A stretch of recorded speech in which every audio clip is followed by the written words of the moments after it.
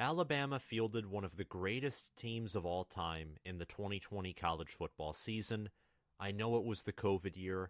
Things were off and certainly different, but Mac Jones, Devonta Smith, and that whole squad was just unbelievable. I mean, Jalen Waddle was injured for much of the year, and Devonta Smith didn't matter to him, and he won the Heisman Trophy. You also, of course, had Najee Harris that year, and a Pete Golding defense that was one of the best in his tenure with the Tide, and an amazing offensive line as well. Ever since that 2020 season, though, where it looked like Alabama ran potentially a better offense than LSU did in 2019, things just haven't been the same. Alabama in 2021 and in 2022 was the preseason number one team both years. And both years, they did not live up to that. Now, they were very close in 2021. They finished number 2 after starting the year ranked number 1. And they stayed number 1 and within the top 4 for much of the year.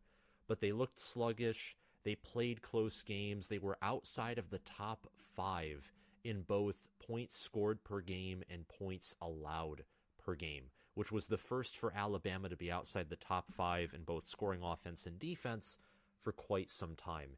They finished the year ranked 3rd in the simple ranking system. They finished the year in both 2021 and in 2022, which we'll get to in a few seconds, ranked number 2 in ESPN's FPI behind Georgia. So they were talented. They certainly had the talent both this past season and the 2021 season to win it all. And they had Bryce Young, who is just a gamer and a point guard of a quarterback, and they still couldn't get it done because of terrible offensive line play, because of Bill O'Brien's play calling, and because of a defense that, was great for much of the Pete Golding era, but it was never truly elite, and it showed especially in 2022 when Tennessee, LSU, and Texas probably would have done similar if Quinn Ewers didn't get hurt, diced up Alabama and their secondary for much of the season. So now we're entering 2023. Alabama in 2021 went 13-2. They nearly captured a national title, losing to Georgia by 15 in the national championship game. They beat Georgia by 17 in the SEC championship game, 41-24. In 2022, they finished 11-2. They were ranked 5th in the final polls as opposed to 2nd the year before. This time they were 4th in the simple ranking system. They were inside of the top 5 in points per game on offense and inside the top 10 in defensive points per game. Those numbers were certainly puffed up by an impressive victory against Kansas State in the Sugar Bowl, but also the fact that their strength of schedule was just weaker in 2022 than it was in 2021. They had a top 10 strength of schedule in 2021, and they were outside the top 25 in their 2022 strength of schedule. And they lose most of their production. Alabama is well outside the top 100 in returning production. They obviously lose Bryce Young and Jahmyr Gibbs. Both were first-round picks to the NFL. And they lose many other players as well. You can't forget about Will Anderson on defense, who was snubbed from a Heisman Trophy, at least award appearance in the 2021 season. I'm a Michigan fan. I like Aiden Hutchinson, but Will Anderson, there was no doubt that he deserved to be there. And there were several others that departed as well. This season, this Alabama roster has a lot of players that have been on the roster and recruited by Nick Saban. Nick Saban has not gained many transfers via the portal. He has lost quite a bit, though. And there are some doubts surrounding the Alabama football program currently.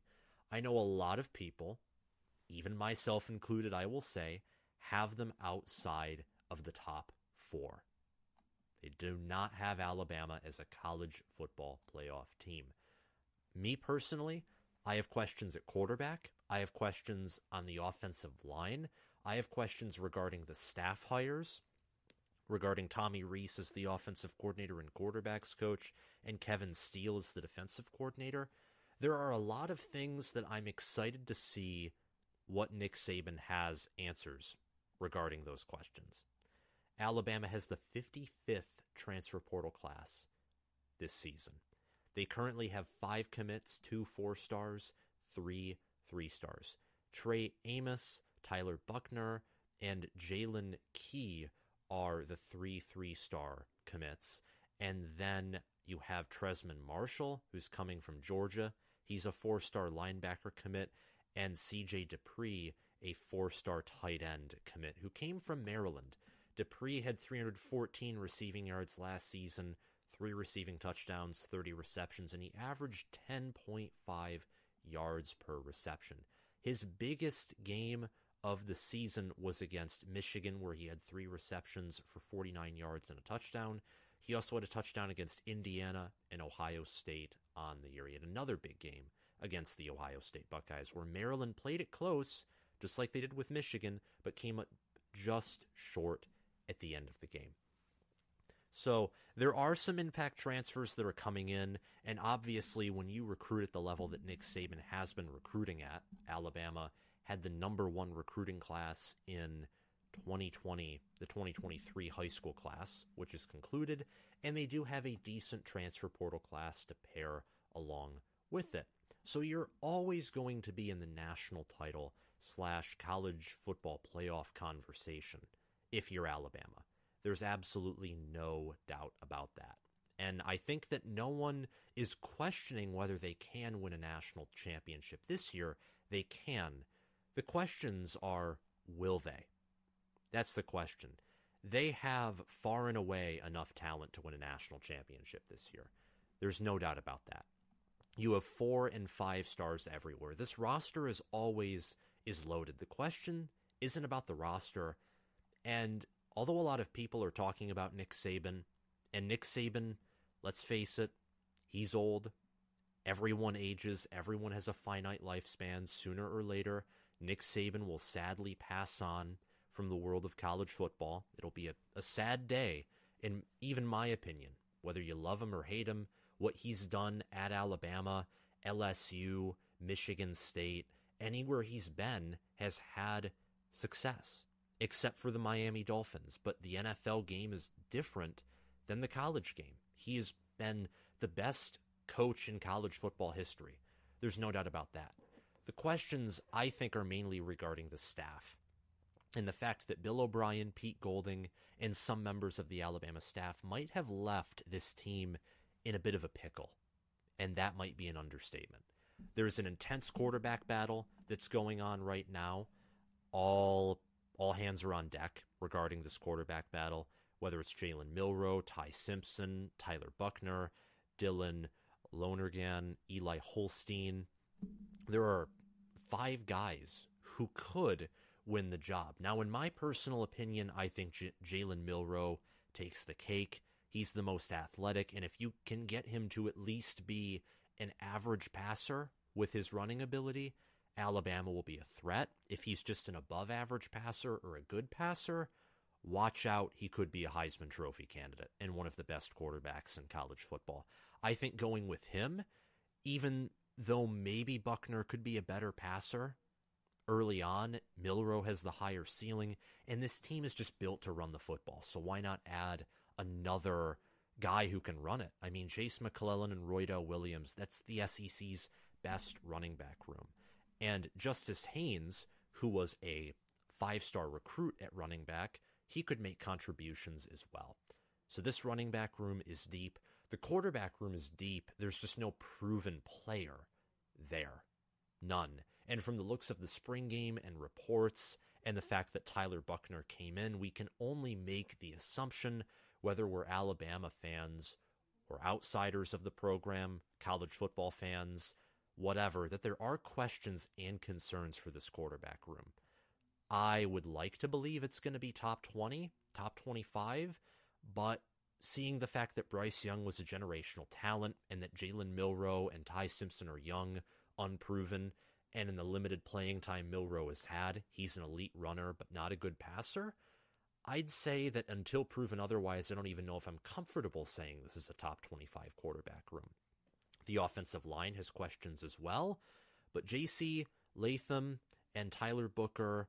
Seth McLaughlin is the projected starting center. And then on the other side, the left side of the line, you have Darian Delcourt and Elijah Pritchett.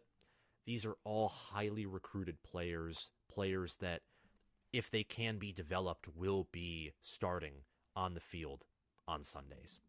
So there is questions at offensive line, quarterback, wide receiver. I like Ja'Cory Brooks. Ja'Cory Brooks, I think, is a great wide receiver. Almost 700 receiving yards, 8 receiving touchdowns. He was 30th nationally in average yards per reception with 17.3 with only 39 receptions. Didn't fumble and he's a good wide receiver. My problem is the overall depth in this room. You have Ja'Cory Brooks and then Malik Benson, who's an incoming JUCO transfer, I believe, and Isaiah Bond. Those are the projected 3 starting wide receivers. Jermaine Burton, according to ourlads.com, and this is as of June 1st, is currently number 2 on the depth chart, which I think is a refreshment if you're talking about an upgrade.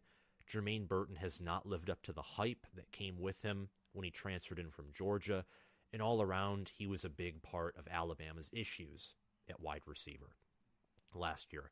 So this room does have questionable depth when it comes to the talent that Alabama's used to. Look out for Ja'Cory Brooks. Malik Benson had elite seasons at JUCO.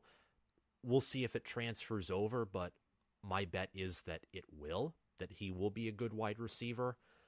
Just when you look at past Alabama wide receiver rooms, whether it's Devonta Smith, Henry Ruggs, Jalen Waddle, whether you look at other players as well, even John Mechie III, Jameson Williams, and past elite wide receiver rooms when Alabama wasn't running a spread and they like to run the ball more, which is what Tommy Rees is trying to get this team back to. But guys like Calvin Ridley, you don't see many of these elite wide receivers. I don't even know if you see any guys who compare to the names that I just mentioned. I don't think you have a Jameson Williams or a John Mechie III. Now, maybe I'm wrong on that, but the passing game certainly has a lot of questions surrounding it. In fact, the passing game's biggest strength outside of Ja'Cory Brooks might be the tight end C.J. Dupree.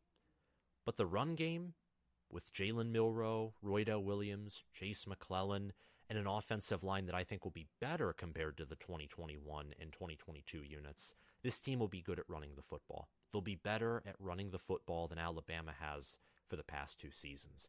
On defense is where I expect some return to quote-unquote normalcy. And that's because you got Caleb Downs, Malachi Moore, Kool-Aid McKinstry, who is one of the best corners in the SEC this past season, and also highly recruited players Jalil Hurley, Tony Mitchell, transfer portal addition Jalen Key, and Trey Amos, who is projected to be the corner opposite of Kool-Aid McKinstry. At linebacker, Tresman Marshall's projected to start, and Dallas Turner, who's a great linebacker, also returns. This defense, with Kevin Steele as its DC, I'm not expecting anything elite, but I'm expecting more of a return or a transition back to those traditional game of inches Alabama defenses that we used to see, rather than the defenses under Tosh Lupoy or Pete Golding that were spread defenses to pair with the spread offense that never truly reached their elite potential.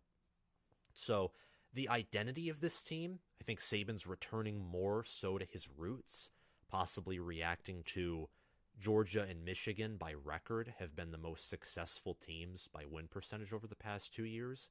And what do they run? They run a pro spread. Michigan and Georgia took the best of the spread, the best of the pro style, and merged them together.